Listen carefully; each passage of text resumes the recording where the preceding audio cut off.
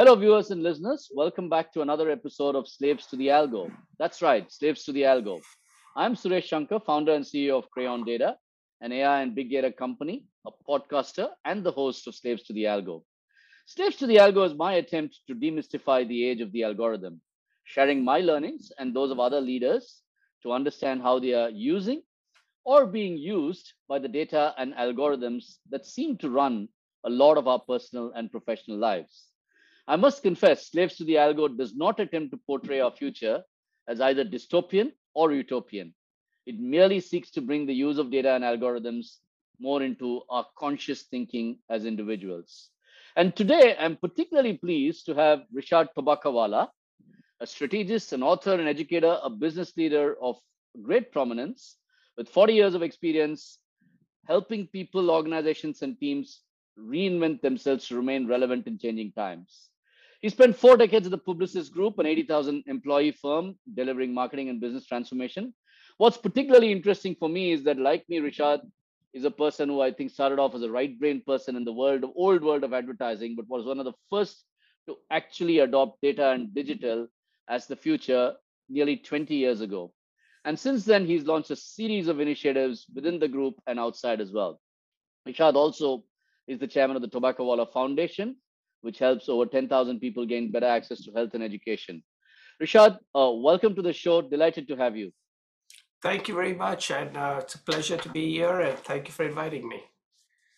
So, Rishad, I always like to start the episode by kind of starting over a slightly more personal level, right? We're all affected as professionals in the technology industry, whether it's marketing or financial services or travel. But we're also affected as individuals by the developments in data and AI. And one of the things I like to ask is there are always these algos that have kind of really impacted us, something we feel, hey, wow, they made my life easier, or frightened us, I am really scared by what, something recommended to me. Can you share some examples of some algorithms that you've seen that really impacted your life? Sure, so the algorithms that have helped my life become better, and I'm going to use common ones that are versus common ones, meaning ones that people have access to who have understand them. So not things that are exclusive or special.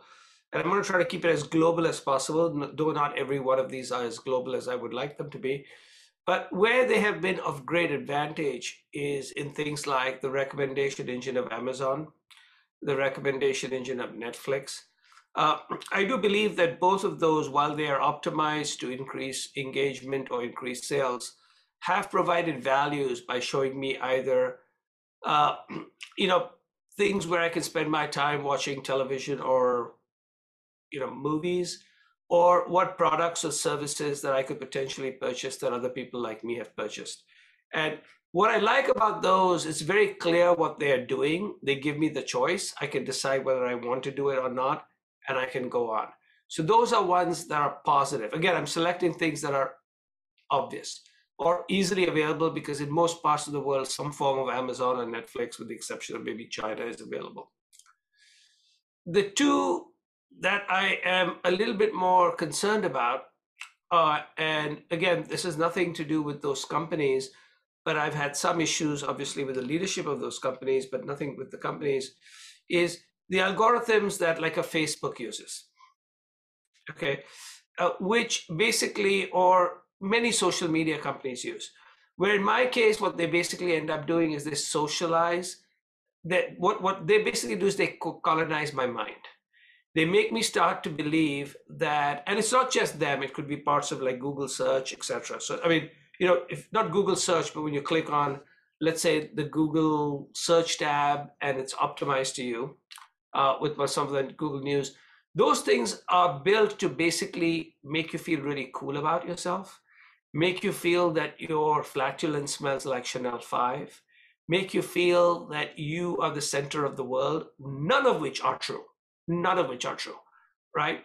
And and I think the world is beginning to understand, and you've seen that recently with the most recent results from Meta, that doesn't make sense. So I like algorithms that expand my world. I do not like algorithms that basically minimize my world. One of the wonderful things about talking to Rishad is that, in that last line, you summarize what I think the beauty of the algorithm is and what the Yes. danger is. The fact that they're supposed to expand it and not shrink it, and the filter Yes. bubbles that we are forced to into is that. And we'll come back to, I think, some of these examples as we go through that, because I think this is really the essence of what this show is all about. But I'm going to start with actually um, an insight. I mean, you wrote a wonderful book. You called it Restoring the Soul of Business, Staying Human in the Age of Data. And that is such a pithy title, right? I mean, it is the age of data, but we've got to find a way to stay human. And you talk about the fact that it's the people and the platform, the fact that you need the tech and the talent to make transformation work, right? But if you look at, for example, one of the examples you use, Amazon and Netflix, sometimes don't you feel that it started off as a wonderful thing to expand your choice, to help you actually find the right things for yourself? And then suddenly the business imperative takes over, and then they are like kind of spewing a whole bunch of things at you. And Yes. John Kim was at, I think, says that at some point the business model takes over the algorithm. So what's your view about how do you actually stay human in the face of data? How do you actually make people do the right things with the data and the algo? So I think there are three perspectives that I think I bring. They're not necessarily unique, but very few people combine these three. So I wouldn't say they're unique, but they combine these three. So the first one is a sense of optimism about what science and technology brings. So I am very positive about the future of the world, the future of science, and the future of technology. So I'm not one of those people who basically believe that the laws of gravity are bad and I will tweet about it. I kind of accept that if I jump out of the window, I will die, whether I tweet about whether I accept gravity or I do not. And part of my basic belief is science and technology has helped us today with something as simple as, if you don't believe in science and technology, please do not use your bathroom, plumbing, do not use electricity, light. Now, are there downsides of electricity and downsides of plumbing? I'm sure there are. But on the other hand, overall, they're optimistic. So I basically am optimistic about technology, and I don't even have to go to healthcare. The fact that, 25, 30 years ago, if you got a diagnosis of cancer, most of those cases ended with very quick death. That's now a minority of those cases. So one is, I believe I'm very optimistic about technology, which is the first thing. The second is I'm very optimistic about human beings. So there are people who are very optimistic about technology, who basically believe we're going to live in a world of singularity and it would be better if silicon replaced carbon. I like carbon. I am carbon, right? Like I remind people, I like immigrants. I am immigrants. I don't care if you don't like immigrants. Everybody in the United States is a goddamn immigrant. Get over it. Okay? So I like human beings. And the reason I like human beings is because human beings are stories. And technology is math. And as you know, I have an advanced degree in math. I have an MBA in finance. I know something about data. And so my whole basically, I love technology and I love humans. So why can't we say and or plus versus or? And to me, so my third point, which is somewhat unique, is I'm pro technology, I'm pro human. I'm pro optimistic on technology, I'm pro optimistic on human. My third is, if you combine them, it's difficult and it gets messy, but that's what life is all about. Mm-hmm. So what people keep trying to say is, let's keep it clean or let's keep the technology away. And my whole stuff is, if you keep technology away, you don't have electricity. And if you keep it completely clean, you got this weird singularity world with no emotion, storytelling, or love. And my whole basic belief is, remember this, machines do not love. Machines do not understand loss. And the truth of the matter is, machines learn in a very strange way. They learn backward, while human beings imagine forward. And that's just such a wonderful thing. And every time I talk to you, you come up with these really simple ways to summarize the world. Machines look backward, human beings look forward. And one of the other things that you kind of talk about a lot, Rishad, is the fact that the future is for companies that believe in another one of your pithy sayings, the spreadsheet plus the story. And it's basically there is math and there is meaning behind the math, right? And how do you actually bring these two together? uh, what you talked about, emotion plus the rationality. So can you give us some examples? I mean, in all the companies that you've helped transform, of brands or companies that have successfully taken the data but have actually also converted that into a story that makes us relate as like consumers, as human beings. So I'll point to two or three examples, which are clients of the companies that I've worked with, but I may not have worked specifically with them. And I'm going to basically talk about, let's look at one company.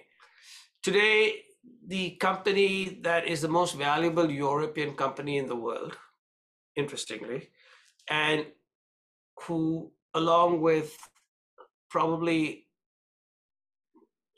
competes with, depending on what the stock price of Tesla and SpaceX is, with maybe with Musk, and also Bezos is the richest person in the world, is a gentleman from Europe who is the primary or majority owner of LVMH, which is Louis Vuitton Moet Hennessy. And Louis Vuitton, when I say the man is a amazing deal maker, highly driven. Bernard Arnault is his name. But the products and services he puts out there are called Louis Vuitton, Moet Hennessy, Tiffany, Sephora. So what he has done is he's used math and he has sold dreams. Now that's the math in that, Rishad. I mean, the dreams I get, but where's the math in that? That's interesting. The math in it is the way he makes these acquisitions, the way he runs his supply chains. Let's look at Apple. Look at Tim Cook. He's a logistics expert, right? But the most expensive computers, phones in the world are Apple. They don't talk about logistics. They don't talk about how wonderful their underlying technology is. They basically talk about creativity and dreams and stories. And they charge the most expensive prices, which are nothing compared to the value that they deliver. And that's the issue, which is you need the math and the machine and the data to run a business. You need the storytelling and the dreams and the emotion to ignite people. And every smart company does that. Here's a big difference. United and Southwest, I mentioned those in my book, right? Fly the same plane, same airport, same FAA rules. How come one has gone into bankruptcy twice and one's never lost money until COVID-19? True. So my basic belief is anybody who tells me it's all about the data, I say the fact that you were born proves to be otherwise, because your parents didn't do an ROI, because on a financial basis, you don't actually work. You are a fool. You wear a watch. Why do you wear a watch? It should be done on a phone. Do you have a car besides the Toyota Camry? You are a walking embodiment of bullshitness when you tell me it's all about data. On the other hand, if it's only about emotion, then you basically have madness. You basically have just religious fervor without any form of enlightenment. So you need both. Yeah, I love the thing that there's no ROI on children out there. That's revolutionary. But I have my own favorite example of this, Rishad. I mean, for me, a great example of somebody who's told when they started a great story with a huge amount of math underneath it is the Google search bar. The simplest story. Type in anything you want, and I will show you a window to the world. You can find it all here, and behind it is a huge amount of math in that search engine that went into it, right? And I think in some ways that's such a great thing. But Rishad, you've seen a couple of revolutions, right? You were there, literally the dawn of the time in the media industry when data began to be used. And in your formula, when you say ABCDE of reinvented marketing, the D stands for data. And how did you work with companies? I mean, you come from an industry which is fundamentally like, people thinking creativity, brands, emotions is what drives everything. And you had to convince them that whole digital and going into data was the future. And can you walk us through, maybe just give us some of the craziest examples that you've seen? Sure. So it's a very simple thing. What basically happens is I truly believe, and as you know, that's the tenet of my book, is people, and as you mentioned, it's the story plus the spreadsheet and the math plus the meaning. right? So if you think about it fundamentally, what tends to basically happen is, at its very heart, I would show people two things at the same time. And I remind them right now. So right now I'm spending a lot of time, and people say, what are you spending your time on? So I'll go back to your question, but I'll explain it to you with how I'm spending my time to tell you that, as someone who's now 62 years old and doing the 75 minus 62, I got less than 5,000 days here in this math. It may make sense to understand how I'm spending my time, right? And I'm in a fortunate position where I do not have to spend my time to optimize for financial outcome.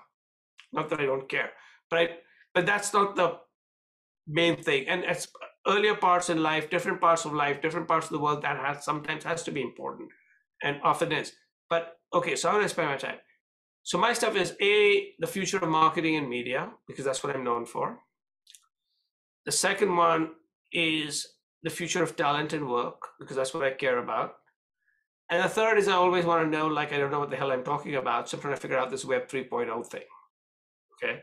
And I'm in this very unusual position that senior CEOs of companies are paying me to teach them about something I don't know when I tell them I don't know it.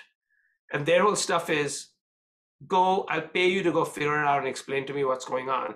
Because when you come back, you'll talk in English and your answer will not require you.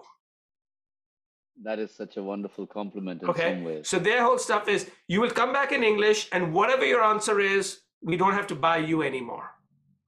Because there's only one of you and you're useless. So we understand that. So that's over.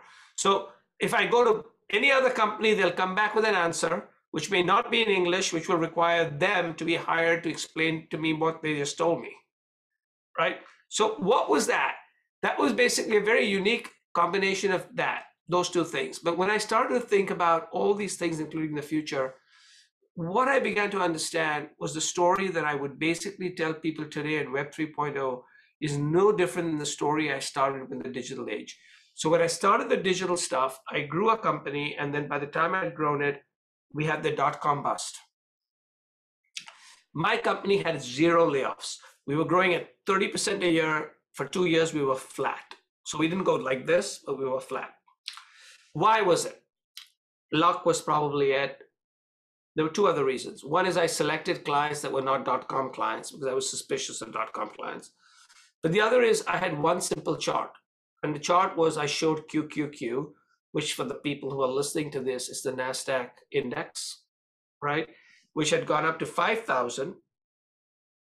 Today it's 13, 14,000, 14,000, depending. It's very erratic. It had gone up to 15, but 13, 14. It had gone up to 5, and then it had crashed to 1,000. So I showed that, and I said, if you build your future of your marketing and media on QQQ, you could do that. But here's what I would suggest that you build your future on. And what I showed them was broadband penetration of the internet. Nice. And I said, this is what human beings are doing. This is what financial markets are doing. So today, because I happen to be very bullish on Web 3.0, which I explain to people is very different than metaverse, is very different than cryptocurrencies, and very different than NFTs.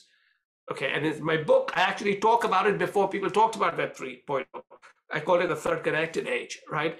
So I said, let me show you, here is the price of Coinbase, here is the price of Bitcoin, and let me show you what is actually going on as people basically want, including musicians and everybody else, want control over their own destiny. And that becomes a story. So the story is, technology enables humanity. Humanity does not enable technology. And that's what people don't realize, okay? So the reality of it is that here's a big difference between Mark Zuckerberg and Sergey Brin and Larry Page. Let me tell you what the difference is, which most people don't understand what the difference is. They're both amazingly sophisticated individuals. They're both amazingly rich. They're both amazingly wealthy, and both of them basically, all 3 of them have more mental processing capacity in their goddamn finger than you and I have together in our brains. But there is a difference. And the difference is that Mark Zuckerberg spent years trying to learn Mandarin to get into China. And Sergey Brin and Larry Page left Russia. Could you explain? That's an interesting one. They decided they didn't like the Russian way, and they decided there was going to be no Google in Russia. And everything that Mark Zuckerberg tried to do was to get Facebook into China. That tells me fundamentally one person thinks people and then technology. The other person basically thinks technology and then people. And that's why Facebook will never recover. Well, because in effect, it's run by its controlling weakness. Its CEO is its controlling weakness. The controlling shareholder is the controlling weakness. And today it became clear with this 25% decline, what I've been saying for a long time, the guy does not have humanity in him.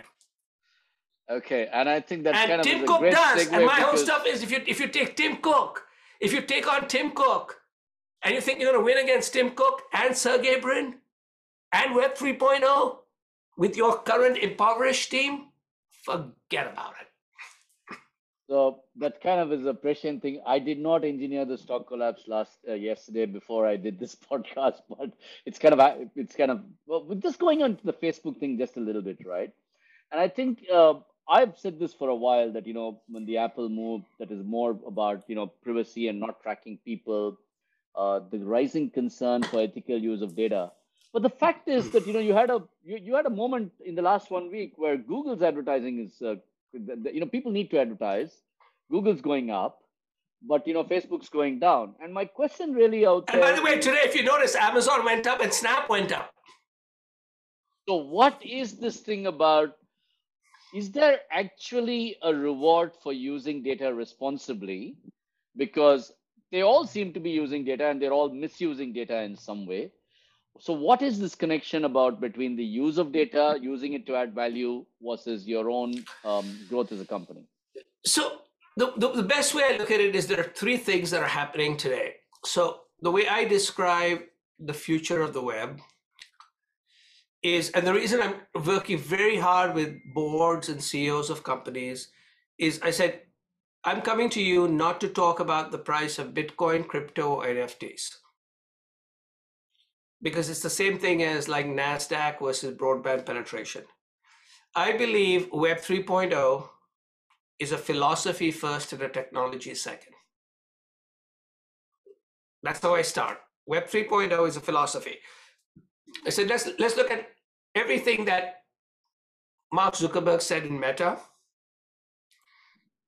It's basically, he is trying to basically do metaverse with Web 2.0 technology. The days of command and control and centralization are over. Thank you very much, move on. The philosophy of Web 3.0 is COD or DOC. I call it DOC, DOC, right? D is decentralized / democratic. O is open and C is composable. Composable basically means like Lego pieces, okay? In that particular world, the power is going to go increasingly to the maker and the user rather than the aggregator. It doesn't mean there won't be centralized, there won't be aggregation, but the power is moving. And is this just another progression on the whole user-generated content? But who makes it's more than user-generated content. When you have a history, the reality of it is that today people are basically recognizing we're moving into a creator economy. As you probably know, I wrote this thing called the Creative Age, and people said, "What are you talking about?" I said, "We're living in a creative economy." Companies like Snap and TikTok are attracting all the creators, right? Facebook. You see, one of the things I follow, what people don't realize what I follow is I follow one simple number. You know what the number is? Where's world-class talent going? That's it. Nothing else matters. Where does talent go? When you begin to have hemorrhaging talent from Facebook / Meta / Instagram, my stuff is, they have seen what's happening. look at the depth of talent today at Amazon, Google, Snap, TikTok, Coinbase, and the depth of talent at Facebook. This whole Meta thing is a sleight of hand to get engineers. I get that, and I guess So my my whole question stuff is all this technology event comes out of people. And we refuse to understand that it's people who write code. No, absolutely. And people have values, and if your values don't sync with what the firm's doing, you will vote with your feet. But Rishad, I'm just going to come back. I mean, we had this whole thing about we moved away from traditional content that was produced by a few people to this trend of user-generated content. But what happened in the user-generated content is that people started to, I mean, a few aggregators made money of the fact of my data. Exactly. And yeah. So that's Now the we're Web going into 2.0 the problem. So that's the Web 2.0. So here's the big problem with the Web 2.0 problem. The problem with the Web 2.0 is Web 1.0 turned out was a philosophy that became Web 2.0. Web 3.0 is Web 1.0 philosophy with Web 2.0 technology. Okay, so Web 3.0 is very much basically about that I will own my own data at the extreme. I will own my data. I will able to monetize my content. Obviously, there is a role for aggregators because of simplicity. But here's the big thing. The fight that right now is happening in the United States between Spotify, who is doomed as a company, doomed, wow, okay, wow, right? wow. Doomed. Okay. Okay, because I have now understood that they philosophically do not understand what business they're in. Okay, and the reality of it basically is are basically saying, I'm going to take all the money from the people from the artists and pay it to the Joe Rogans of the world. So I'll pay these people pennies, I'll pay this person $100 billion. These people are saying bullshit. So that's the reason for NFTs. So people are going to SoundCloud, people are going to Bandcamp, people are going to Apple, right? You saw what happened to their stock price. And that is basically what people are recognizing. We do not work for the man or the woman. As now as an independent person, I'm basically telling you the technology is mine. The data is mine. The content is mine. And the days of 2007 to 2022 are done. Right? Done. That is both exciting and extremely scary if I was sitting in a company and trying to say, what's my future? Because your future is attracting and retaining talent and being fair to people. That's your future. Your future is about purpose and values. Your purpose is about attracting talent so that they tell your story through your company. Your company fits into the story of their life. It's about purpose, values, meaning, growth, and freedom. It's no longer about supplication. That's the whole thing. The reality of that's the thing that's the change that's beginning to happen, which most of these people don't understand. The reality of it is most of these Web 2.0 people, right, were much more mercenary than all that came before, using all this bingo jingo about the web. Rishad, this is a podcast about data and AI, and it's what's been fascinating about this particular episode is that we've talked so much about people and people being at the core of this whole thing. And because people write the algorithms. I keep reminding people write the algorithms. If you have basically if you have a face recognition program in China and a face recognition program in America and one in India, they recognize different people. So don't tell me it's the data. I never believe it when people say it's the data. I said, who wrote it? And that there's a whole bunch of things. We've done some interesting episodes with people which talk about the the ethical use of data, or how you actually call explainable AI, right? And one of the guests on the show, Rishad, that is a very interesting thing. He said in the 70s, when he grew up, he's slightly older, he said food products never had labels on them. Today, whether or not you read it, you would not trust a food product that didn't have a label. So he says every piece of AI is going to have a label saying this is how I arrived at the conclusion, right? And the explainability. Interestingly, we had another guest on the show last year, and he talked about the fact that culture is the algorithm that runs your company. And that's exactly what you're saying. There is a culture that you build in your company, and that becomes in some ways an algorithm because that determines the way people interact with you, and that determines the way you interact with the world. Make no mistake, Mark Zuckerberg is a very smart man. Meta is a very fine company. Why did he do all these things? Because he was not attracting talent. The reality of it is, 5 years ago, every engineer wanted to work at Facebook. Today, less than 45% of the job offers to engineers they accept. And after today's stock price decline, it's going to be 25%. Okay. And the reality of it is, the biggest disadvantage the man has, and he's brilliant, is everybody world-class around him left. Look at the board of Facebook 5 years ago and today. Ken Chenault, all these amazing people are not there, right? So the reality of it is, if business is about people, it's about talent, it's about vision, it's about purpose, it's about emotion. The math is available to everybody. That's it's such a startling, simple, and it's something that we all knew, but we seem to have forgotten. We've forgotten, we idolize these people. Come on, the guy's gonna die, you're gonna die, I'm gonna die. Get over it. He farts, you fart, I fart. Stop it.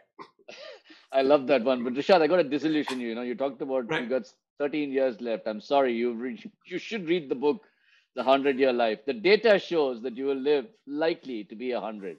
So please start planning for 38 years. I'm hoping. But here's what happens is that all of these gentlemen and all these companies are remarkable. We are like big speaks of the thing. But what I'm trying to get a lot of people to remember is, do not follow these people, because some of them are talking BS to you, right? And in the end, remember this: when you are goddamn dead, piles of money are not going to stand around your grave. People are. That is, again, such a wise thing to say. And, you talk about the resume was the eulogy virtues. So this is really about that. But I'm going to come back a little bit into the data side, right? You've seen and you've talked remarkably lucidly about this whole Web 3.0 and the DOC construct. As you kind of see, I mean, a lot of people, I'm going to come back to the idea of data, right? Everybody in this world is this third connected age, what do you call that? Where data connects data. You have 5G, AR, VR, all this stuff, right? And we've had people on this podcast from completely different verticals: banks, fintech, healthcare, edtech, research. Where do you think the future is going to be created the fastest? So I believe the future is going to be connected fastest when you have businesses that are highly data driven. Almost every business is very data driven, but some businesses are more data driven than others. So clearly the financial industry is one that's more data driven. Travel industry is another one that's more data driven. So that'll be one place. The second is, as someone who grew up outside the United States, I believe that many of these things are going to take place in Asia. That I pay a lot of attention. I'm like joining boards and boards of advisors in Asian companies. In a few years, it'll be Africa, but right now it is Asia. That will basically be a big place. And the third area is where there are significant benefits, where you actually give somebody the ability to really improve their life. So, the example I use is the impact that Jio had in India. So Jio broadband had in India, right? That was pretty significant. I think the impact that Jio had in India, or what mobile phones had in Africa, more significantly improved people's life than Facebook did for people in the United States. Okay, and so in the end, my basic belief is that the reason I'm so bullish on some variation of Web 3.0 is primarily because it is going to distribute control and power to the people who use the world and people who create for the world. So you can get very wealthy, and obviously there'll be intermediaries, and there's a lot of fist fights going on now between the Jack Dorseys and the Andreessen Horowitzes and everything else. But that's like a sideshow. My basic belief simply is that the original belief of what the web was when it came out in 2003, and the vision that Tim Berners-Lee and others. Tim Berners-Lee should be given like every goddamn Nobel Prize that there is. I'm Absolutely. surprised he hasn't been, Absolutely. right? So I bid $1 million for that first piece of code on the NFT, and I didn't get it. like, so people and people like that. So my underlying basic belief is that the ability of machines and AI and other things to uplift the next billion, the next 2 billion people into better lives, or all 7 billion people into better lives, is pretty enormous. So I think it's going to have its greatest impact in Asia. It's going to have its greatest impact in companies that are driven by data. Mhm. And it's going to have its greatest impact in companies where people realize the future is about math and meaning. Mhm. And, when I grew up in India, I remember my father would say there are 3 R's and 3 M's. And he said, I'm going to try to teach you 3 R's and 3 M's. Unfortunately, I learned 3 of the R's and 2 of the M's, and he tried to do the third M, and unfortunately, everybody told them I was untalented. So what are the 3 R's and 3 M's? The 3 R's were reading, writing, and arithmetic. If you remember, right? Mhm. So Yep. reading, writing, and arithmetic. So I learned how to read. You can see the books. I got an advanced degree in math, so you can say, okay, maybe the arithmetic, fine. And I wrote a book, so let's pretend I know how to write. And I write the Substack. So I got those 3 done. The other 3 were the higher level, which was math, music, and metaphysics. Okay? And metaphysics was philosophy. I think I got that. Math, I think I got that. They tried to teach me the violin and piano, and the teachers told them I didn't have any talent. So I listen to amazing music, but I can't play it. So clearly, you are a fan of the book, The Golden Braid. Yes. Yeah. Okay. So that's the all topic those for books, another. and they're all connected. And I would say that the biggest thing, the thing that I keep thinking about, I'm so optimistic, which I don't want to say negative about anything, and including, by the way, we are better off today because of companies like Meta, or every company. We're better off today than we are better. But at some particular stage, it's almost like I pity the person who runs Meta, because no one has given him good advice. Not no one has. He refuses to take good advice, right? The guy could have built this amazing company, but somewhere he lost the way, right? And now he's gone into a place, but the problem is, here's what's happening, is he's lost the one thing that matters. And the one thing that matters is this amazing fusion of data and emotion. You know what that word is called? Trust. That's such What a is wonderful trust? thing to say. Trust is data and emotion. Absolutely. And I think, again, a lot of interesting people on the podcast have said that, right? I was talking to John, and he talked about the fact that, for example, for me, the Google search bar has lost meaning today. I've lost a bit of trust, because if I go in there and type something and I'm seeing 7 ads, I'm like, I got a problem with this. It's not even 7 ads. The whole thing is full of goddamn ads. And 40% of the mobile stuff sends it to Google stuff. Yeah. Right? That's again, and that's why those clowns have flown away. Page and Bryn are voiceless and flying around. It's like, what happened to you people?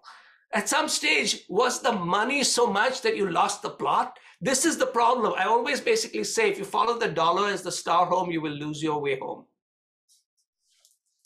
That's, again, you're a man of many nice sayings. But I like the 3 things that you described: Asia, data, and people who have math plus meaning. It seems to describe Crayon perfectly. So that's a topic for another day. So it does. And by the way, you'll have a fantastic name when you think about your data company with art. Thank you. Thank you. I think you're one of the people who would appreciate that. But Rishad, in closing, as you look at this whole thing about Web 3.0, which is clearly where, in some ways, the future, though everybody's talking about it, might take a few years to actually become real. The fact is that data is at the core of Web 3.0. Yes. But it seems to me that the ownership of the data and the fundamental rights to exploit that is going to be the one big difference between what's come in what you call 2007 to 2020 to what's going to come in the future, which is, it is my data, Yeah. And before we started Crayon, and Srikanth and I talked about this, I actually wrote this thing called My Data for Me. Why do I produce the data and somebody benefits?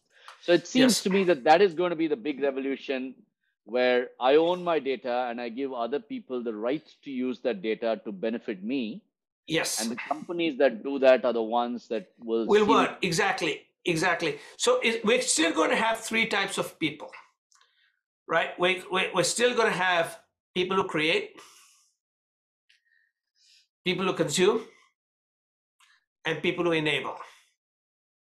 And what happens is sometimes the same person will do all three, right? So I could be a creator, I could be a consumer, I could be an enabler, but there'll be, right?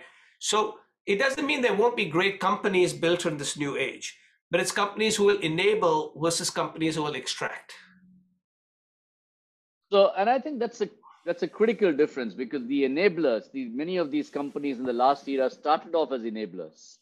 And they became extractors. And they became extractors. And there's this great thing. If you go to A16Z, which is the Andreessen Horowitz website, and people sometimes don't like that company, and there's a big fight, as you know, between various people. But you should read Chris Dixon's thing on Web 3.0. And it basically, you start off by trying to attract people, and then you extract from them, right? And the word that nobody uses is enable. If I'm enabling something to you, you don't mind paying me something. I'm not using you as like some sort of like fungus. I'm saying I'm going to make things easier for you. And in a very interesting way, the most enabling Web 2.0 company would be something like Airbnb. And the most extracting companies are things like Grubhub. Okay, so a Grubhub doesn't work in a Web 3.0, and Airbnb works in a Web 3.0. That's nice, and probably the subject of another thing where we should pick some winners and losers on the next podcast. Exactly, and that also sort of surprises people that, like, as a writer who's like an old guy who doesn't understand anything, I still am thinking about these things. It takes a little bit of meaning and wisdom to add meaning to math, is the way I would put it. Absolutely, but thank you for this opportunity. Absolutely wonderful to have you on the show and to hear so many nuggets of wisdom on this. And I know to all my listeners and viewers, it sounded like a little bit of a rant about the Facebook thing, but I think it reflects some of the concerns that many people who live in the world of data and AI have about how data and AI has been both used for good and for bad.